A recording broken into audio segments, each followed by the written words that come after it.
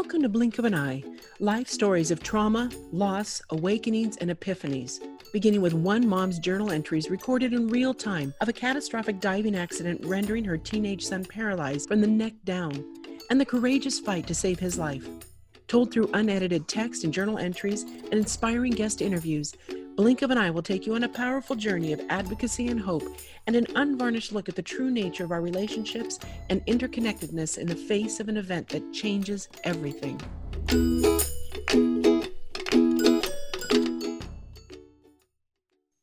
Episode 30. The painful past informs us.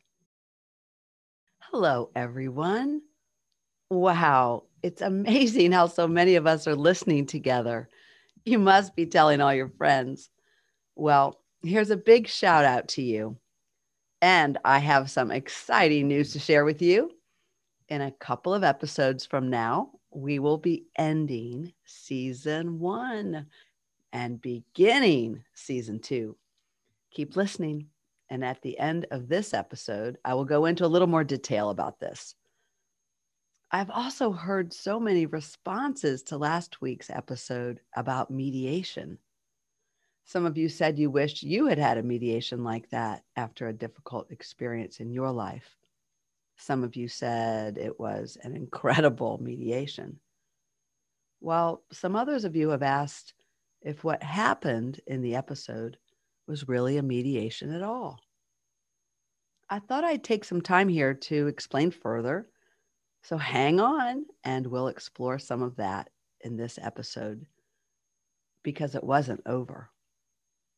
Shout out to all mediators and especially those who have taken the extra interest to become trauma healing informed.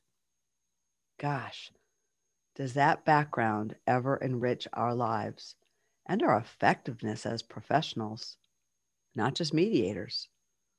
Come join us in one of our trainings at Baltimore Mediation. You can find our trainings online at www.baltimoremediation.com. Maybe you will experience mediation like Billy and I did, and then become a mediator yourself, or what I call a little M mediator, where you get the training in the relational skill set and use it all the time in your daily life. Everything we learn impacts us, doesn't it? Okay, so sit back, take a breath, wherever you are, on your walk, driving, doing dishes, or lying in bed. And here we go. August 11th, day 7. Life can change in the blink of an eye. It was a day of rest. That is what Billy and I told friends and family. We had carved out a precious pause for our mediation. The kids took over most of the day for us, alternating at the hospital bedside. You know, I just realized I've never asked them what that was like for them, knowing their parents were meeting with a mediator in Cape May. Mediation. Some mediators say mediation is about the future. I suppose that is why it is so appealing to people who want to get out of a bad situation and move on. I want it over. Get me out of this, is what I have often heard people say. Who wants to stay stuck in what is uncomfortable? And who wants to revisit the past that is painful, even ugly?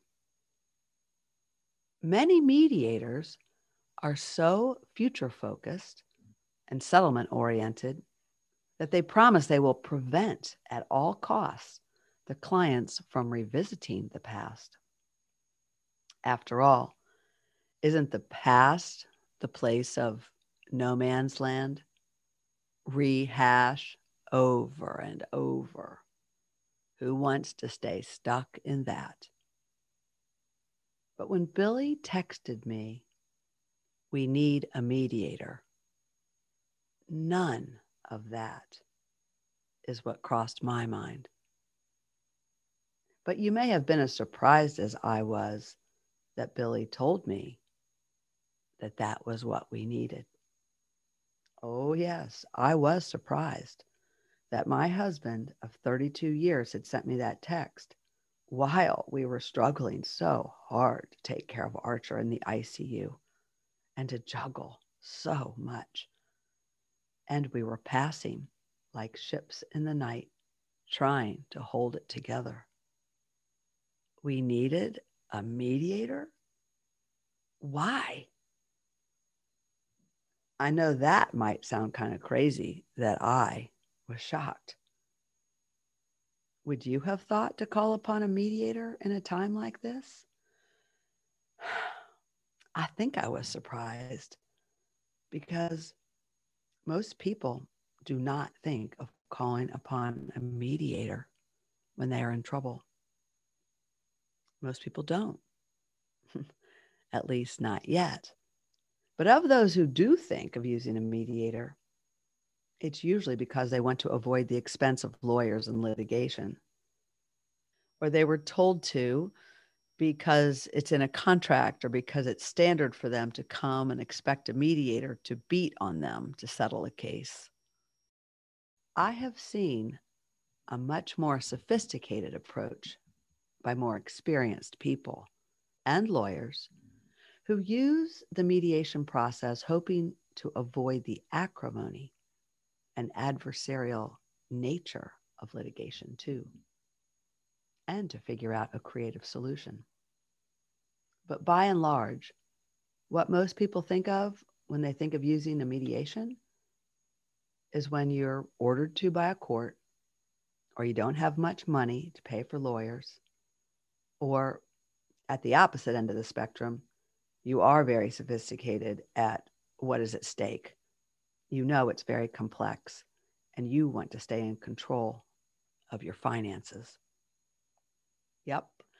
Things like real estate closings, business partnership breakups, employment matters, family business, custody, divorce. That's been our bread and butter work. Maybe that was why I was so taken aback at Billy's text. Was I so out of it that I missed that our marriage was at stake? It was true. I felt like a bucket of cold water had been thrown on me. And then that every part of my body felt like it was on fire when I read that text. Well, you know now from episode 29 how that mediation went. But I gotta tell you, today, 5 years plus later, and after so much water under the bridge, I have pondered how it was that Billy, not I, suggested this. You see, as a transformative mediator, I was used to other people's shit shows. I was used to other people's chaos. And when lawyers were involved, I was used to other people's positional bargaining, posturing, puffing up, even lying, and all other sorts of things lawyers do when they posture and negotiate. Both the gladiators and many of the tired old school workhorse litigators.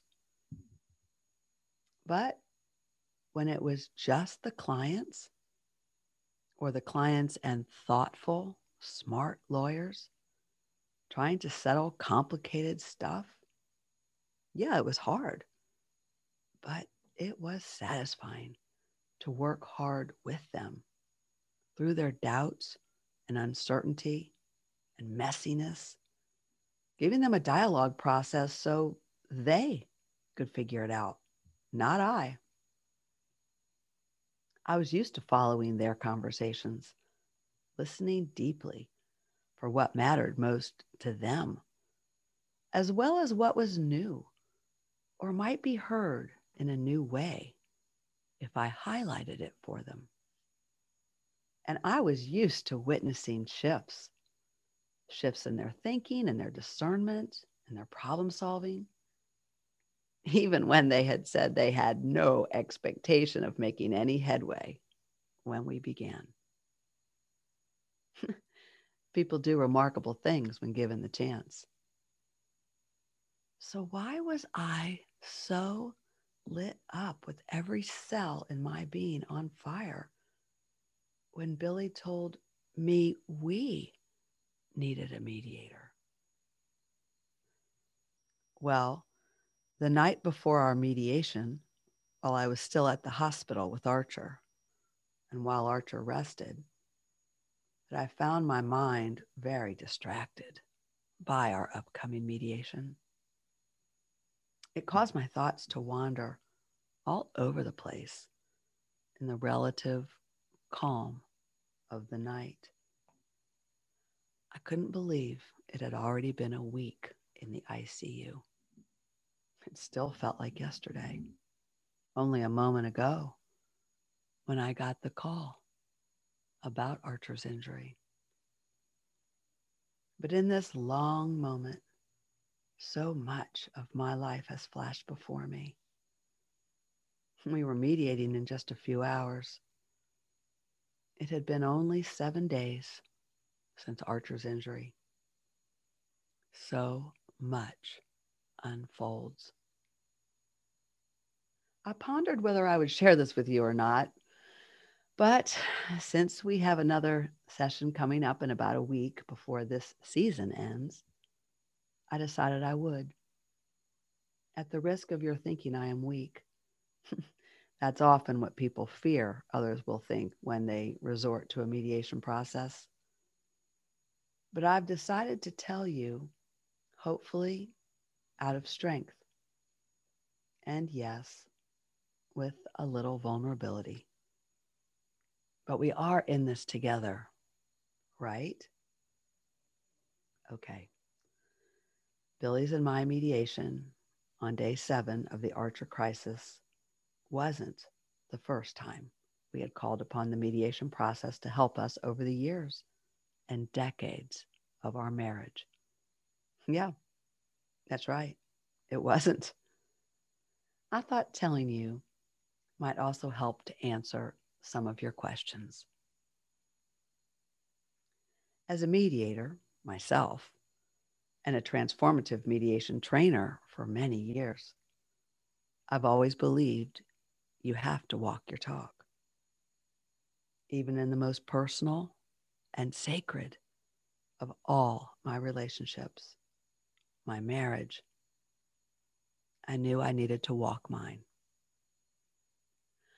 I believe deeply in the capacity of people and that conflict presents opportunities for personal growth.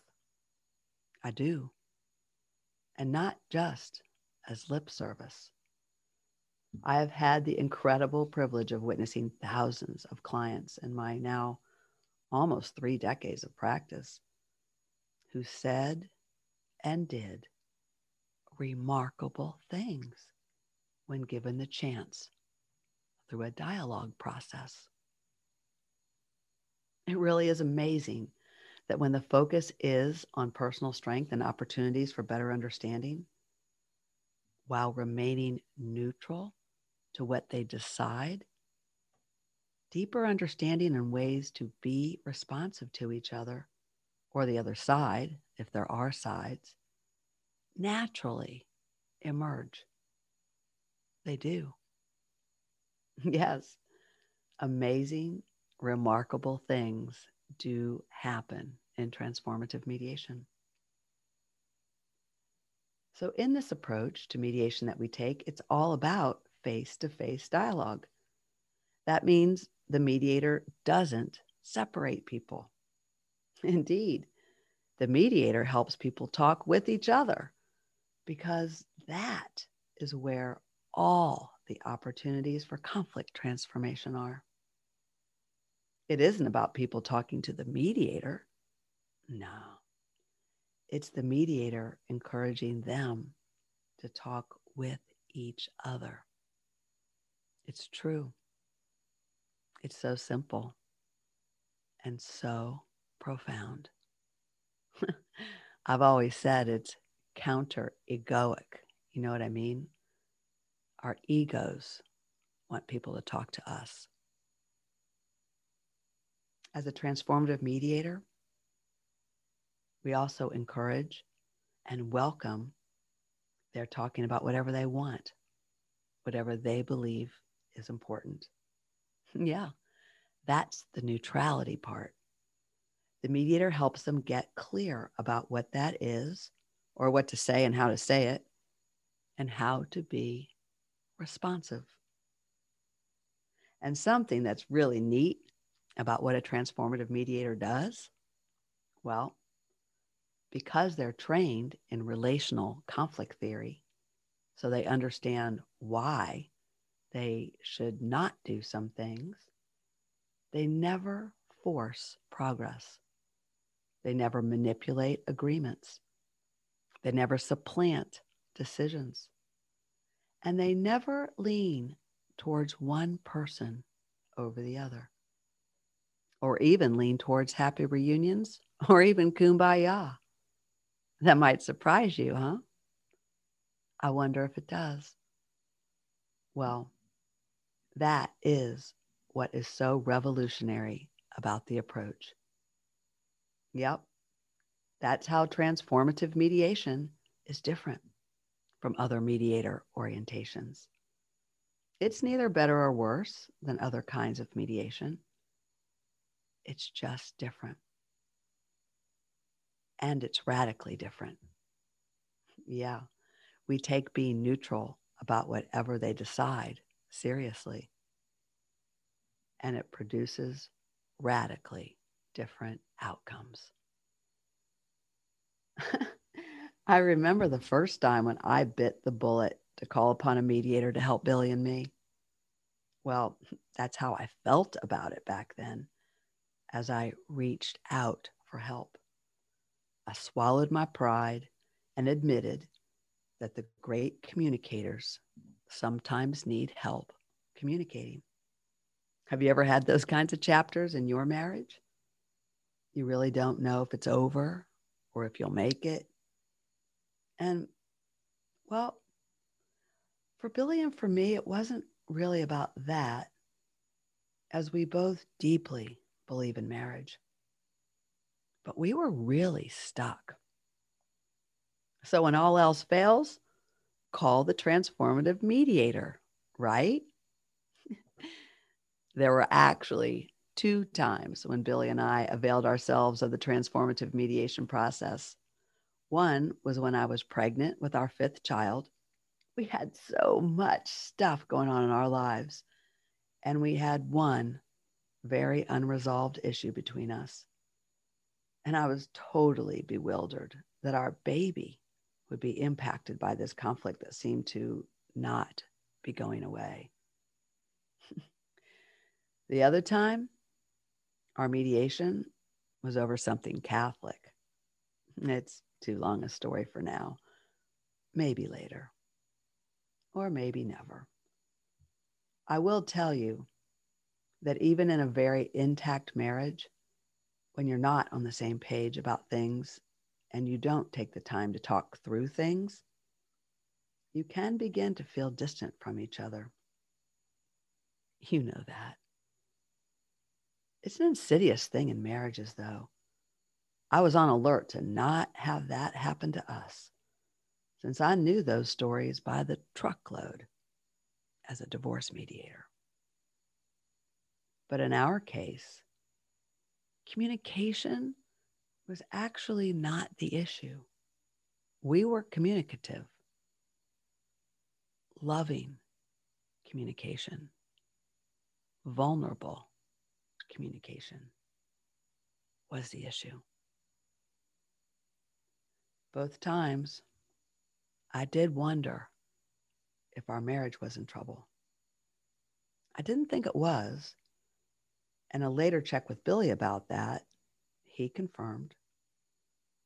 But without that check-in and the vulnerable discussion, I wasn't sure. Both times, I chose not to talk with anyone else about my fears. I chose to talk with Billy. Both times. And both times the struggle was not marriage or no marriage. The struggle was about how we live and make big decisions for our family and for each other and for our individual well-being too. Those are not always interests that align. Both times I initiated a mediation. And not just any mediation, but a transformative mediation. But oh, as I sat bedside to Archer the night before our mediation scheduled with Rachel Wall, reading Billy's text over and over, where he said, "We need a mediator," was just so strange to me.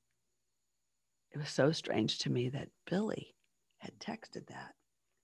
You see, like I told you, it's I who initiated the mediations before.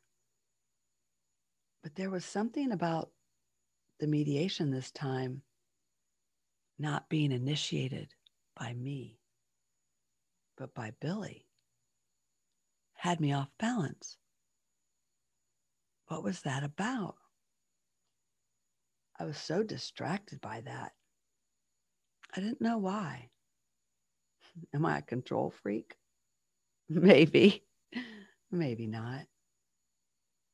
But before, I had called on the process because I knew we had a lot to get through and we were in bad shape. But my intentions were to talk it through with a little help. I guess I didn't know what Billy's intentions were this time. It was just so unusual for him to initiate a meeting like this. I mean, Billy initiates a lot of things, but I'm the initiator of emotional talk. Billy's very private. And he told me to get anybody I wanted as a mediator. It just didn't make sense to me. The thought flashed in my mind more than a few times. Did Billy think he and I were in such a dark place that we needed a mediator and he had something dark to tell me? So he told me to get whomever I wanted? Was there something I could not see?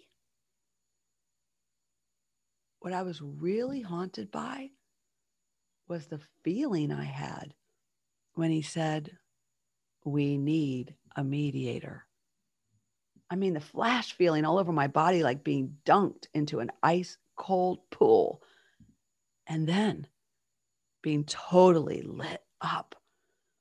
I knew those fibers of heat in my body were telling me something. I didn't know what, though. Were they warning signs? I didn't know. They were definitely something. I was so confused. But there was also something about the sensations that was oddly familiar. I mean, it was not ordinary. But had I felt it before? Where? I logged it away. I just didn't have time to think about it too much more. We were juggling so many things, so many unknowns in this ICU as I watched Archer on his breathing machines. Oh, please, Lord, we don't have any time for this. We don't have time for conflict. We didn't have time for anything to go wrong in our marriage. Do you have any idea how much time and energy and money conflict takes? A lot. And I knew this in spades as a mediator. Maybe that is why I felt it was like a bucket of cold water thrown at me. Wake up! Danger, danger zone. Is that what this was about? But why did I feel so on fire right after that? I don't know. Oh, Archer, honey, I promise, no matter what happens, we will not let you down. My mind was suddenly flooded with the past. I don't know how much time went by as I watched the slow droplets fall in Archer's chest tubes, but I let my mind wander to those two earlier mediation events. I laugh. Mediator, heal thyself, you know? Well, I won't go into too many details. The first time Billy and I used a mediator, we were in the midst of a home renovation. Another upside down period of chaos, but a totally different kind of stress, as it had a contracted end. And that end was exciting. A new kitchen in a very old house. And we had just found out I was pregnant. It's actually a funny story for another day. I mean, it is funny. I mean, there we were, family of 6 at the time, mom, dad, and 4 kids, ages 3 to 10, living in one room, no kitchen, one bathroom. And that one room was a bedroom into which we were all crammed for months, sleeping in bunk beds. Yeah, that makes me smile too. But it's also painful, since just a few months later and a renovated house, Billy and I found ourselves so out of alignment. We had ripped out the guts of our old house to renew it, restore it back to its original beauty with replaced electrical wiring and water pipes. Not very sexy, but very important. And we had a new kitchen. But it was like the renewal didn't include the most important part of the renovation, the inhabitants. I'd say to any couple, honestly, major home renovations, beware. I've done my share of divorce mediations over the years, and major house renovations have been in the background more than a number of times. Honestly, they can break you in more ways than you realize. But I never thought that would happen to us. Now, I have long thought that there is something spiritual or metaphysical about a house energetically. And for sure, a house renovation stirs that up. Like the temple and the body, getting a clean out. So I sat bedside to Archer, and I realized I was daydreaming more about this long ago time. And the way I felt about it was that it really wasn't that Billy and I were being broken by the rehab. Yes, it was stressful. But like I said, we were looking forward to it. We couldn't wait. And Billy and I like building things together. And the kids, they actually all liked being crammed together in the same room for months. They did. And Billy and I hadn't minded the messiness of it all either, when we knew it was part of the rehab project and would have a good end. We really didn't. It was about something else. Why were we like 2 monkeys wrapped around a pole? It started in the fall and was getting worse and worse as my belly grew larger and larger. It might not sound like a big deal, but it was for me. We had these four beautiful, awesome little children whom we adored. We were both very involved in their lives. We were working really hard at our family business. And while it was a little nutty most of the time, actually, I think we both loved our life. It felt like a partnership if there ever was one. At least I thought so. I thought we were thriving in the intensity and the chaos. Or maybe I was. I don't know. No, I think Billy was too. I don't know. He'd have to tell you. Our mediation company was starting to do very well. Billy had been saying for years, though, that one of us should stay home. And then something crept in. Something rotten. I can't describe it exactly. Except, I don't know. I was trying to think of a good analogy, like that time when we had invited a lot of people over and I had this beautiful steak marinade. I'd been marinating it for a couple of days for this wonderful dinner I was about to make, along with other delicious vegetables. And I pulled it all out to cook. The guests were all there. And I opened it, and it smelled foul. It had spoiled. I can't explain it any other way as that with the way I felt. It was all so great, wonderful, planned, and then spoiled. Billy's and my banter then turned to bickering and then turned to ignoring. And that felt really rotten. When we talked, Billy was getting more and more adamant that one parent needed to stay home full time with our family. Billy has always felt I should stay home ever since we started our family. And we had done our best over the years to take turns, work and kids, since I loved being home with the kids. But I also loved working. That was the unresolved conflict. We had exhausting conversations. It was hard. But that September, it reared its head again out of nowhere. And by October, he put his foot down. It's got to be one or the other of us, Louise, he said. You decide. And so after months of, like I said, monkeys around the pole talking about it, I announced that I would stay home. He could run the business. I had thought a lot about it. I even began to fantasize about how amazing it would be to stay home as a mom full time.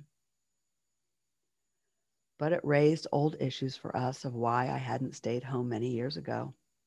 And Billy told me I would be miserable. I wouldn't have been miserable.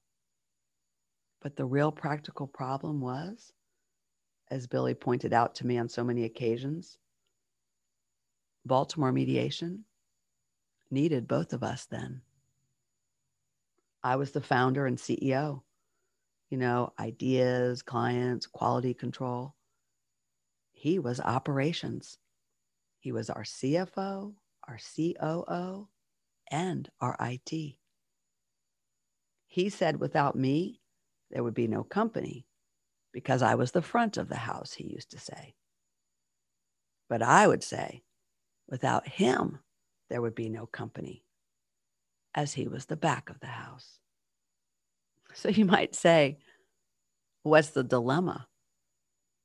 Well, neither one of us could stay home with our children. We were years into running and managing a family business that supported our family. So to have one of us stay home was a moment of crisis. It really was. And it was not really a marital crisis. I mean, it was. But it was more crisis for our family as we both felt what our family should look like. And it was definitely a crisis for our company. You might be part of a family operation yourself. And if you are, you know that family businesses survive because the family members give 24/7, wearing all kinds of hats to make it all run. I wanted my partner with me, both at home and at work. But that is not the page Billy was on. But as I think about it now, looking back, it's like there was something in the air that was unearthing, not just that old issue of ours, but it seemed to be unearthing an old wound. More like unresolved anger of a past decision? Or was it regret? Or was it loss? I'm not sure. We had been clipping along just fine for a number of years. And then that fall. But it's true. Years ago, Billy had really wanted me to stay home when we started a family. But I had wanted to work. I thought I could do both. I thought we could do both. It was so discombobulating to me because Billy and I are both whole family oriented people. I mean, we work together and our work is good and it's good for our family. Neither of us, since we made our wedding vows, has put our own interests before our family. Or so I thought. Did Billy think maybe I was doing that? It came so easy for both of us to have the whole family as our goal, and our faith was a big part of that too. We talked about it, and it was just so natural to feel that way, beginning when we talked about us, our family of 2. Then we were a family of 3. And then we had a growing family of 7. But the only way I can describe it is that even though we were both so family oriented, perhaps it's more accurate to say because we are both so family oriented, we were in the conflict that we were in. We wanted to be all that we could be for our family. And we wanted what was best for our children in their best interests. But we had different ideas of what that best was and how to go about it. That's what was so complicated. It's like both of us believing in democracy, united for the people, by the people, but being so tangled up in what that looked like that we were becoming divided. Sounds familiar, huh? Yeah. The irony was too much to bear. These are the kinds of issues that can divide not just a country, but a family too. We were not ourselves. It was as if something larger than we were was at play because we had been doing just fine. I felt like there was something else, but I couldn't describe it any more than that at that time. Did I tell you what month and year it was? It was happening in September 2001, 9/11. You remember 9/11. Who can forget it, right? I think 9/11 really affected both of us at our core. I can say that now as I look back and as I have been so interested in trauma and trauma healing. But I only just started putting it together the night in Archer's hospital room when I felt so lit up. Yeah, all these years later, I sat quietly bedside to Archer, thinking about these things in our past. I also realize now that an awareness was not something Billy or I could have made sense of then, because we were in it then. And like every other American, we were in the collective trauma experience of the event itself and all the unfolding after those 3 horrific 9/11 explosions. We really had no idea how much it was impacting us, but it was. As I daydreamed back on it, I think we both had an instinct, a very raw, primitive instinct to cling desperately to what we loved, our babies, our family. I remember driving like a maniac to the children's preschool and grade school to collect them on that day. I remember ringing the school doorbell like a crazy woman, determined to get my children. It had just happened, and no one knew what was going on. I knew I wanted my children with us.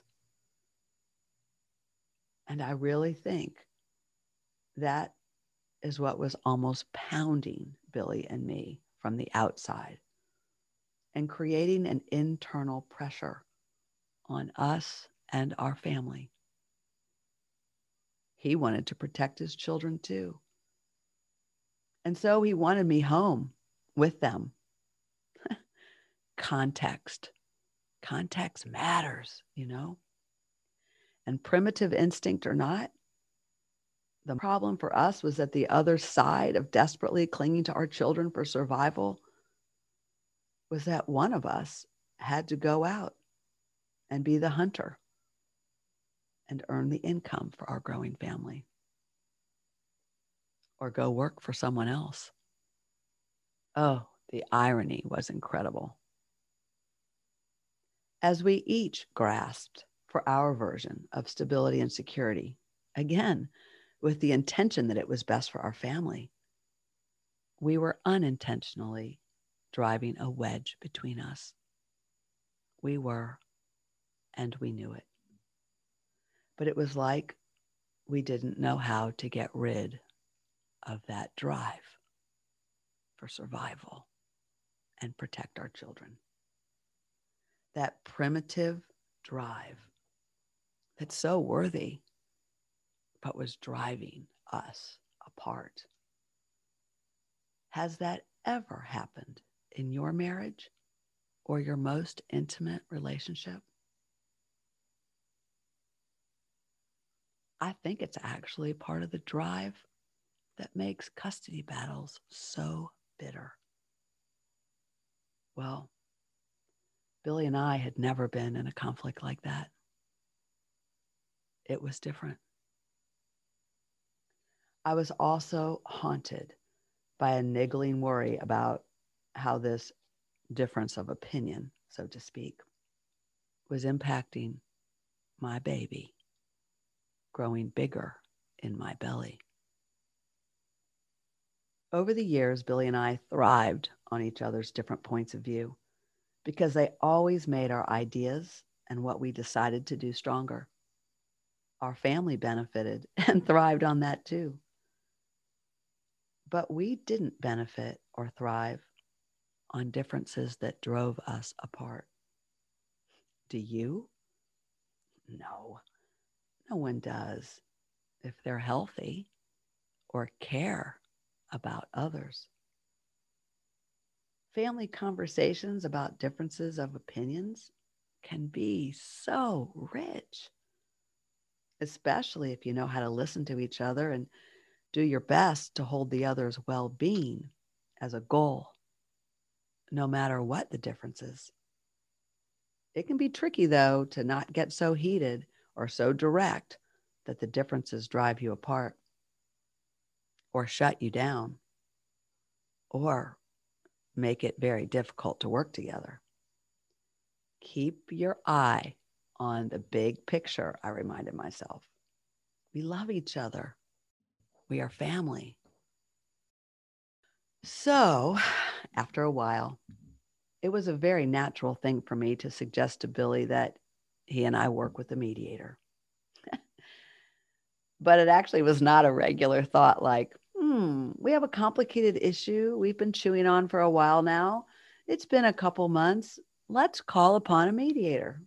No, it was not like that. I had said that to thousands of people, though, over the years who called Baltimore mediation, but it did not come as a thought to me at that time.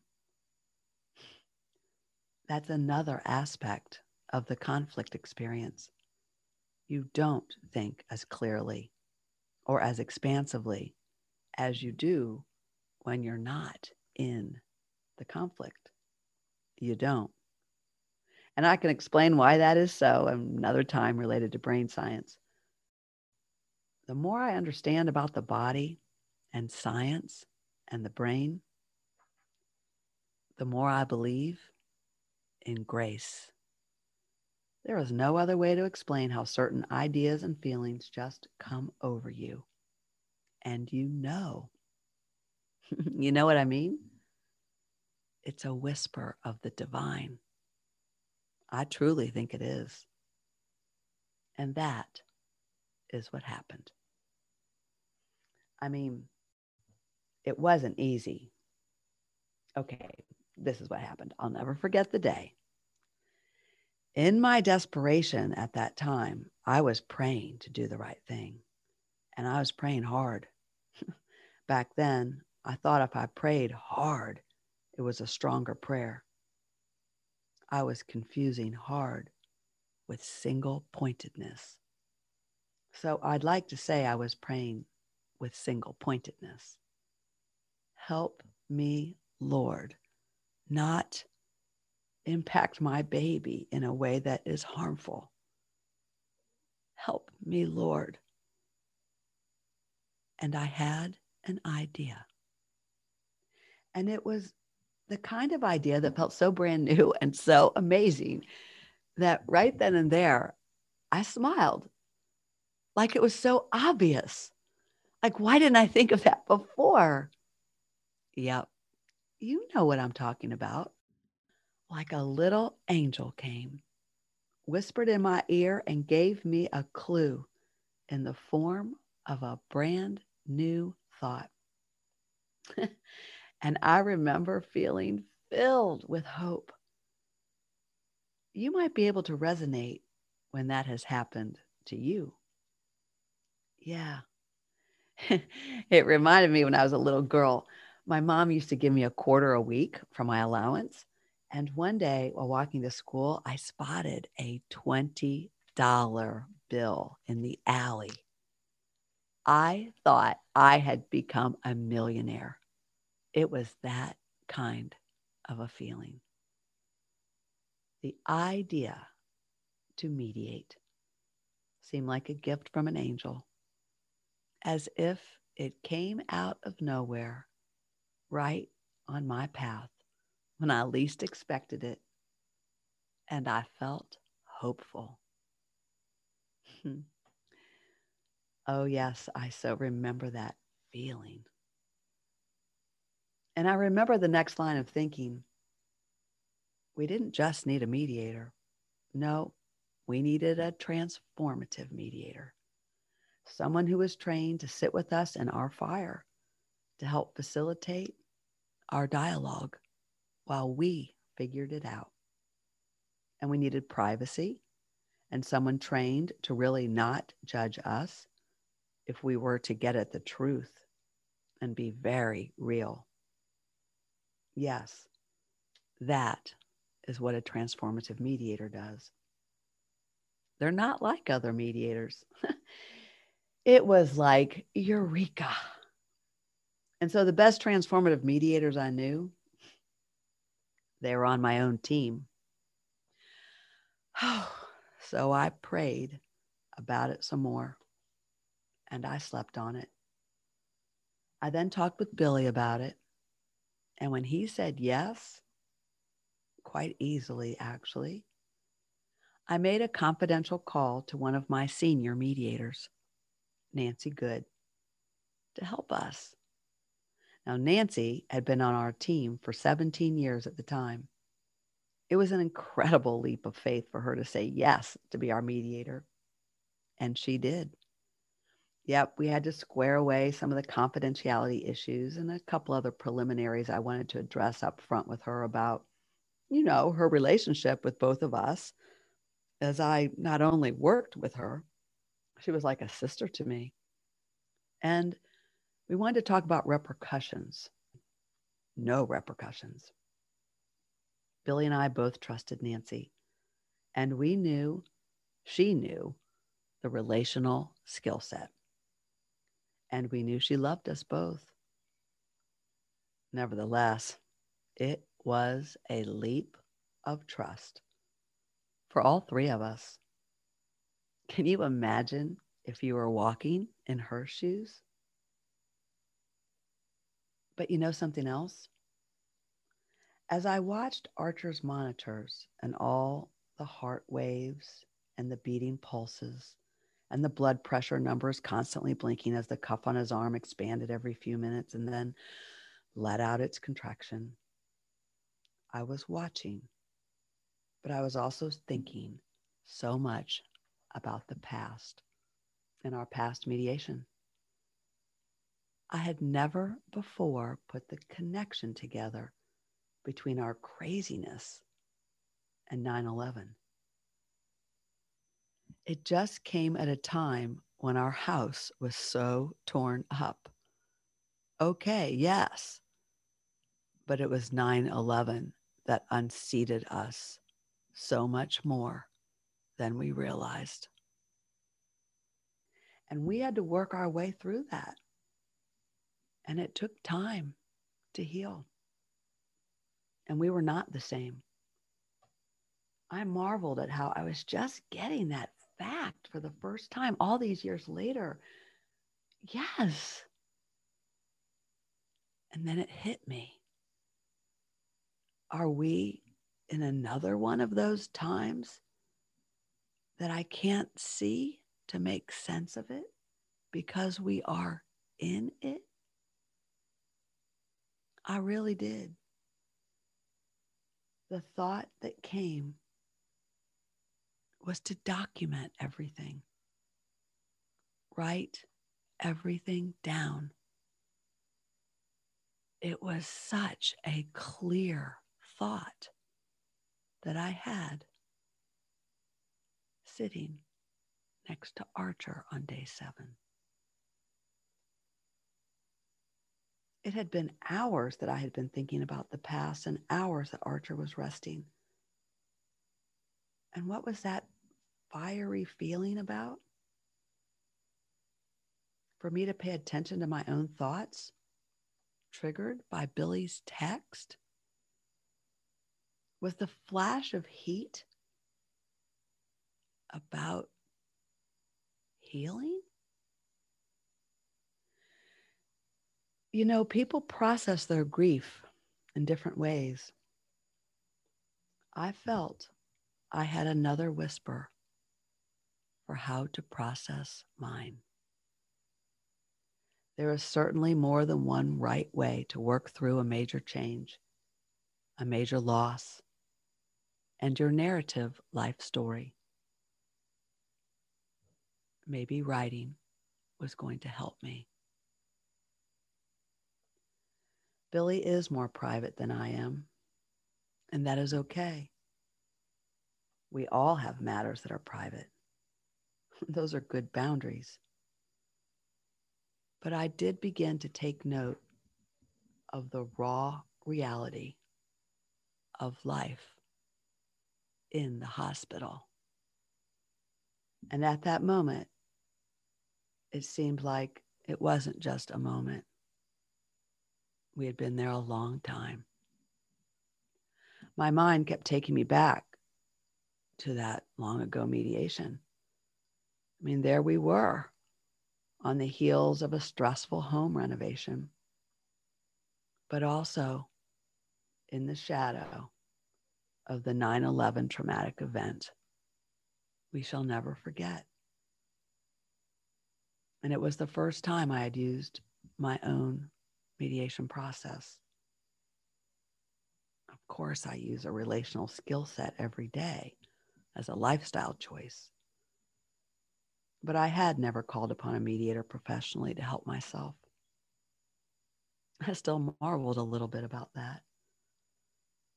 It is a way to get clear with someone with the help of someone else who knows how to be proactive about decision making without steering you to the decisions or outcome they want you to make.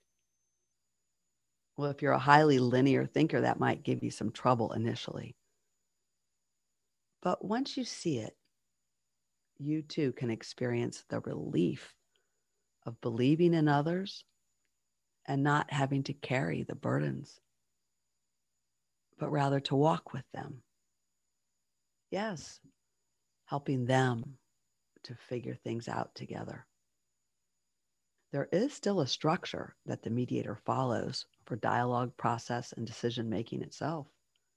It's circular and it recycles itself, getting clearer and sharper and more expansive every time. The container for this dialogue comes from the mediator's presence and skill set that allows greater self-regulation of the participants themselves as the mediator reflects and follows them. It might surprise you to know that. It might not surprise you that Billy and I had real breakthroughs right there at our own dining room table. We did, with the help of our transformative mediator. Oh, the blessings of working with a trained neutral who believes in your capacity. And even though by background, Nancy Good is a licensed clinical social worker, Nancy was not in the role of therapist or counselor or marriage counselor or even friend. And just like Rachel Wall, for our then upcoming mediation the next day, was by background a lawyer, she was not in the role of advocating, advising, or even friend. They were both asked to be in the role of mediator. They were neutral, or as I have said for many years in our trainings, they were multi-partial, and they were proactively focused on opportunities for us to engage and get clear. Truth is, Billy and I had the capacity in us all along.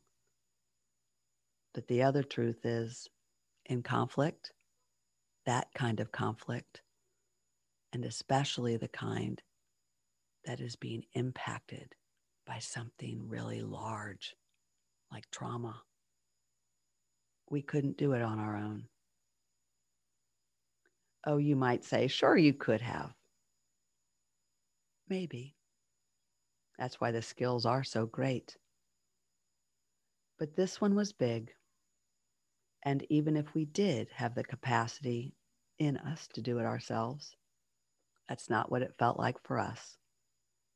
We needed someone to hold the space for us, to have the sticky conversations, to face the real conflict, to hear it in a more discerned forum, to get underneath the real conflict if we so chose, in a way that wasn't going around in circles, but that was much more vulnerable and strong to experience breakthroughs.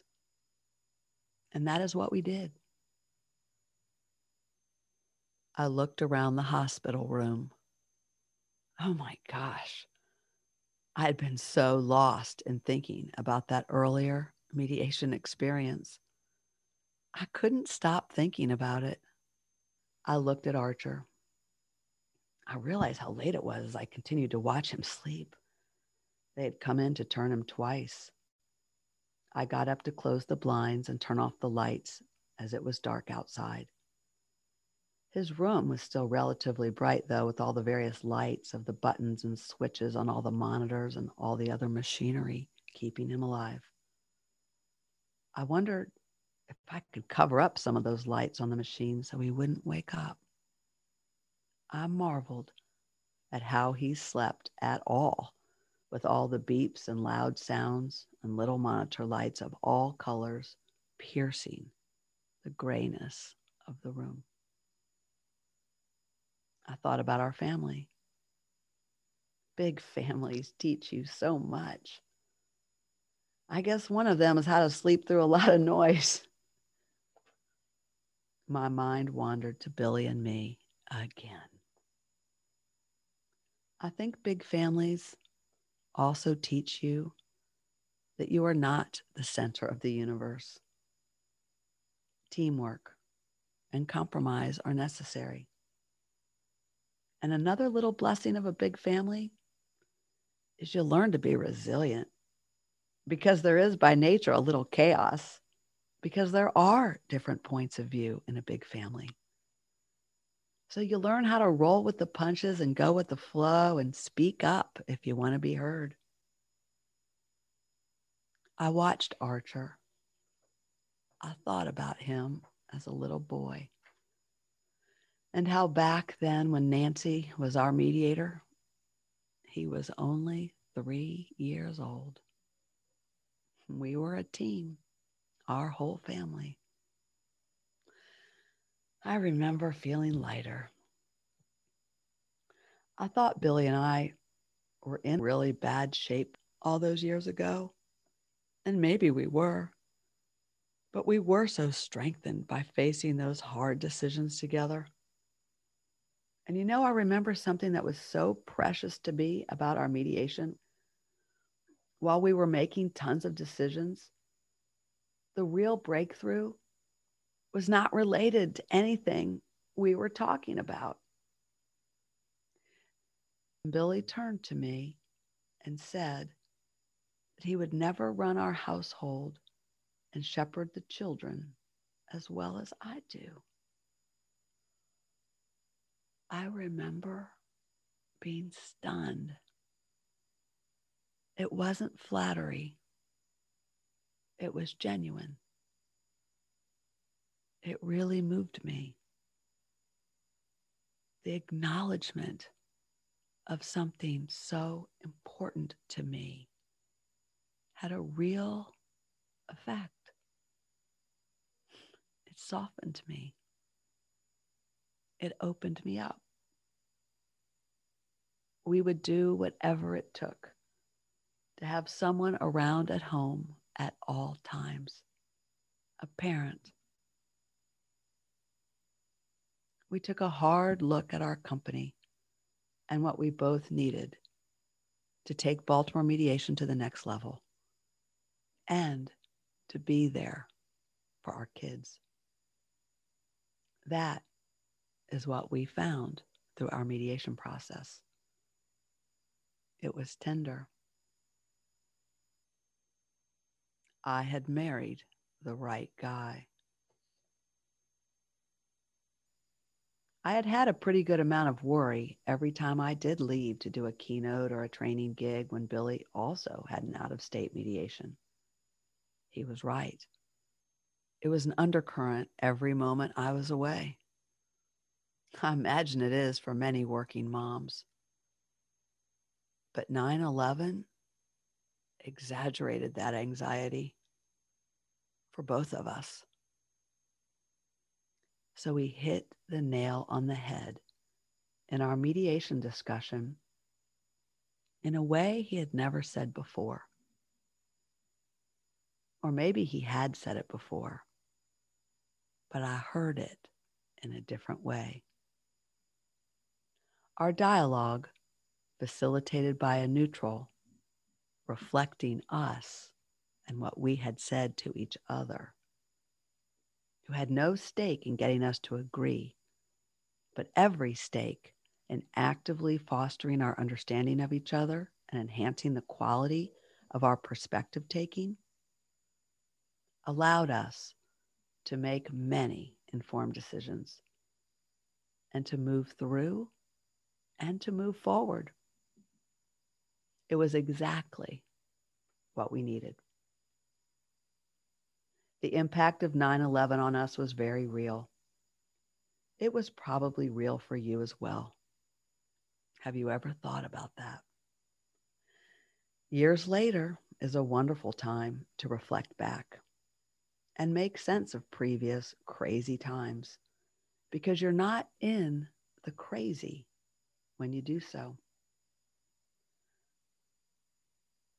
For Billy and me, back in 2001, it was not just two professionals with a growing family. There was a backdrop. 9/11 was all around us. 9/11 was informing us. 9/11 was creating stress in our marriage. 9/11 was also what brought us home to what was most important. And in the upside, we took a pause and recommitted to family, safety, and security. And with those basic human needs reestablished, we also were then able to explore what was more vulnerable. And what also emerged unexpectedly from our mediation was a softer, more loving conversation that we had not been able to have before. And as I look back on that, I realize there was enough safety for us to experience our own mutual vulnerability. And that was the beginning of our integration process for understanding and metabolizing the impact of the 9/11 collective trauma on us. I remember Billy and I talked about our fear of having another child. I was in my 40s. It was taking a lot of faith to believe God only gives you that which you can handle, right? We had been so blessed with 4 loving children. We needed to take great care and not taking anything for granted as we welcomed number 5. And we got clear about that welcome too. Whatever little 5 was going to be, he or she was so highly welcomed into our equation. We prayed for good health, but you never know. It's amazing the faith journey every pregnancy is. What a day. Billy and I had our nightly changing of the guard, and I was driving back to Cape May, headed down the Garden State Parkway. It was late again, around 3 a.m. As I drove, my mind continued its wanderings about the mediation that was about to happen within hours, which I already told you about. I hoped to get a little sleep first once I got home. As I drove, I was daydreaming again. I remembered again our previous work in mediation. And I felt a little more confident about what lay ahead. I did. While I really had no idea where Billy stood on so many issues, I knew my list of topics was very long. And I was reminded that we had capacity. Painful as it was to come face to face with our deficits and our weaknesses and reaching out for help, the right help, we were strengthened. I felt that strength just thinking about it. I wondered where I felt that strength as I scanned my body. I felt it in my arms. As I drove, lost in thought, my arms outstretched on the steering wheel, I said to myself, I want to remember this feeling tomorrow. I was so grateful for the prior mediation experiences. Oh, I didn't tell you about the other one. Maybe I will another day. It was another one of our senior mediators, though, on our team, Frank Pugh, a lawyer who courageously agreed to work with us then. Frank is no longer living, as it was quite a while ago, and he was then one of our senior statesmen. Thank you, Frank. Another angel now in heaven. Just now, I have another little epiphany. The cold water, the hot fire that I felt. Lourdes, it was like being at Lourdes. Remember I told you in earlier episodes about the healing waters in France? You might want to look that up online, Lourdes. Someday, I hope to return to that place of miracles. Twice. Yes, twice when I have been dipped in the ice cold waters of the underground aquifers that are part of the ice melt of the Pyrenees Mountains there. I felt the shock of the cold, but it was the afterward sensation of the burning fire in my nerves and body that was most remarkable, unforgettable. I mean, it was incredible heat flashing through my body to places of injury. That hot burning feeling was not painful. It was healing. Yes, I have felt that feeling before. I knew it. I wonder if the memory somewhere in my cells was awakened when Billy said, we need a mediator. Maybe. Facilitated dialogue with a witness. Yeah. But it was Billy's initiating that request. That's what feels healing to me. Whew, wow. Okay. In closing, I will tell you that as I continued to drive through the warm darkness in the August night down the desolate highway, I did have something else to smile about. Around midnight or so back in the hospital, one of our favorite nurses had come into Archer's room and handed me a small styrofoam cup. Archer was always so thirsty, and we were constantly asking the nurses, can he have some water now? He had not had anything to drink or eat now in 7 days. I peered into the cup, and there were 2 little wooden sticks, each about 4 inches long. And on the end of each was a small, tiny square sponge, frozen, each one no more than 1/8 of an inch in diameter. They were like little tiny ice cube lollipops. I had never seen anything like them before. The nurse told us that instead of the corners of the wet washcloth I had been using to press up against the insides of Archer's cheeks to give him some moisture and relief, that I could swab his mouth with one of the sponges.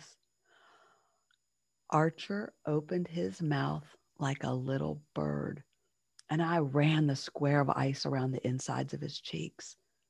The look on his face was like it was the most wonderful substance he had ever tasted in his life. Drops of ice cold melted water from the tiny little lollipops. They were game changers.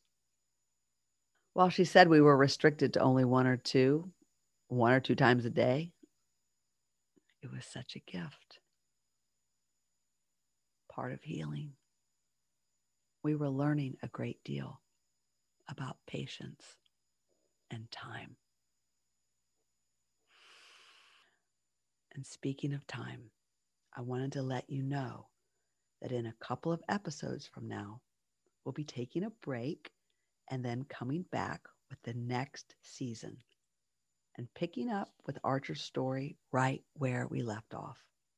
Please make sure you stay subscribed to wherever you listen to podcasts, because although we are wrapping up this season, we will be releasing some special interviews you don't want to miss. We will then be back later this spring with the next season. Please remember to like, share, and subscribe wherever you get your podcast. So let's take in a breath and smile wherever you are. Oh, thank you, dear Lord, for kind nurses and ice cube lollipops and ice cold water and heat. And please continue to guide Billy and me. Please guide all parents who call upon you for help and assistance. You are always there. Help us remember that. And help us recall the good memories of days past that can sustain us for more difficult days ahead. Help us not forget the past, but allow the past to inform us, the good, the bad, and the painful. The past holds the potential of transformation and healing if we face it. Right, Lord? Help us act in ways to understand how you use the past that we created to guide us towards the light with new insight, renewed love, forgiveness, renewed hope. Let us be carried by your knowing. No rush, all in time.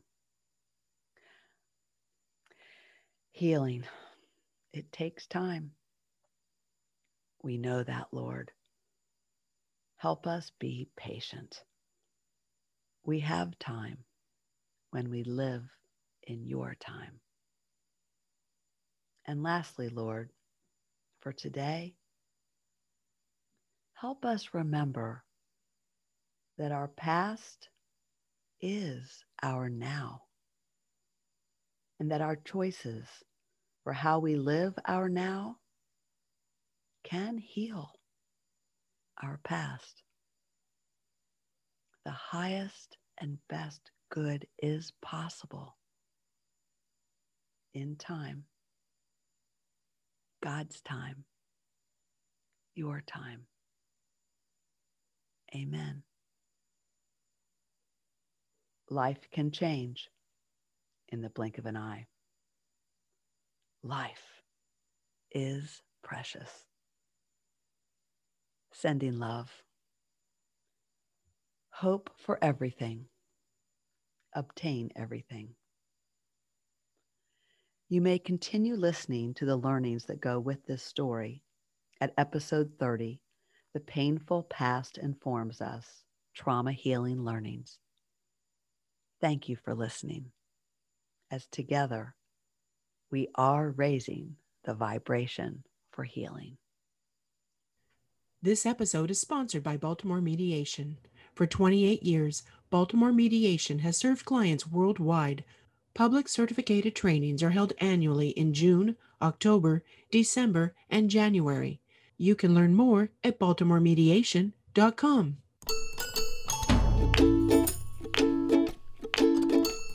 You've been listening to Blink of an Eye. We ask that you share this with anyone who may need inspiration, a lift, or who may relate. Never miss an episode. Please subscribe via email on our site, blinkofaneyepodcast.com, on Apple Podcasts, or wherever you listen.